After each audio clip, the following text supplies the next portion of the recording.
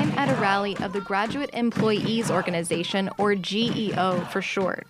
It's the first week of the strike, and about 100 grad students are gathered on the main U of I quad in Urbana. Many are wearing bright yellow and blue beanies with the letters GEO embroidered on the front. Among other things, the strikers want tuition waivers for all grad students who work in academic roles at the university. I asked strike captain Liz Matresi why the waivers were so important to her. If they hadn't offered me a tuition waiver, I would have just said no. I said no to other places that didn't offer me tuition waivers as well.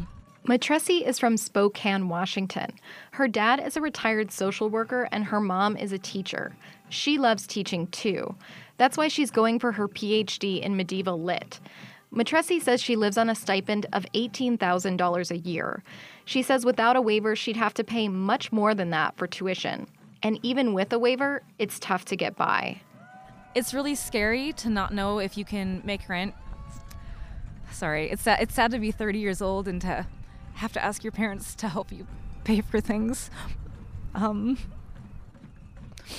if you had to pay tuition? If I had to pay tuition, I would make no money. All my money would go back to the school. Tuition waivers are common on campuses across the country, and it's not just students who benefit.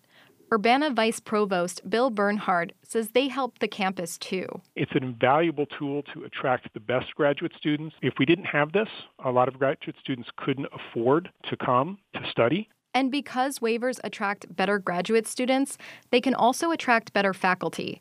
Dana Rabin is president of the Campus Faculty Association in Champaign. She's a history professor who relies on graduate workers to help with research and teaching.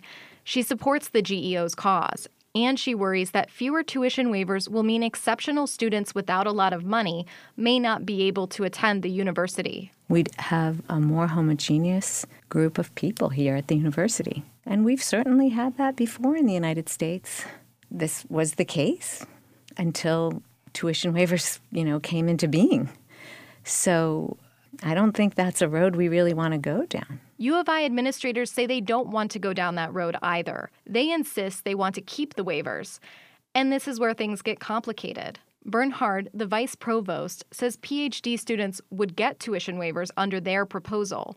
But what about master's students? That depends. He says some master's degree programs rely on tuition money, and those programs lose money if their students get jobs in other departments and are automatically guaranteed tuition waivers. So does this just come down to money? Yes, but it's really about the faculty deciding how are they going to deal with those budget constraints that we see that are very real for us. In other words, he wants the faculty to have a say in who gets a waiver and who doesn't.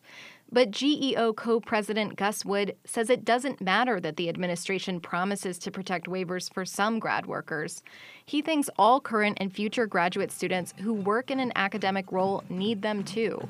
If we can't guarantee tuition waivers for those people coming up behind us, then you're going to see the collapse of higher education because nobody's going to be able to afford it. Nobody's going to go to graduate school anymore. That's what's at stake today. More than 400 classes were canceled in the first week of the strike. The GEO's contract expired in August, and the two sides have been in negotiations for nearly a year. The union says this is the longest strike in the GEO's 16-year history. I'm Lee Gaines, Illinois Newsroom.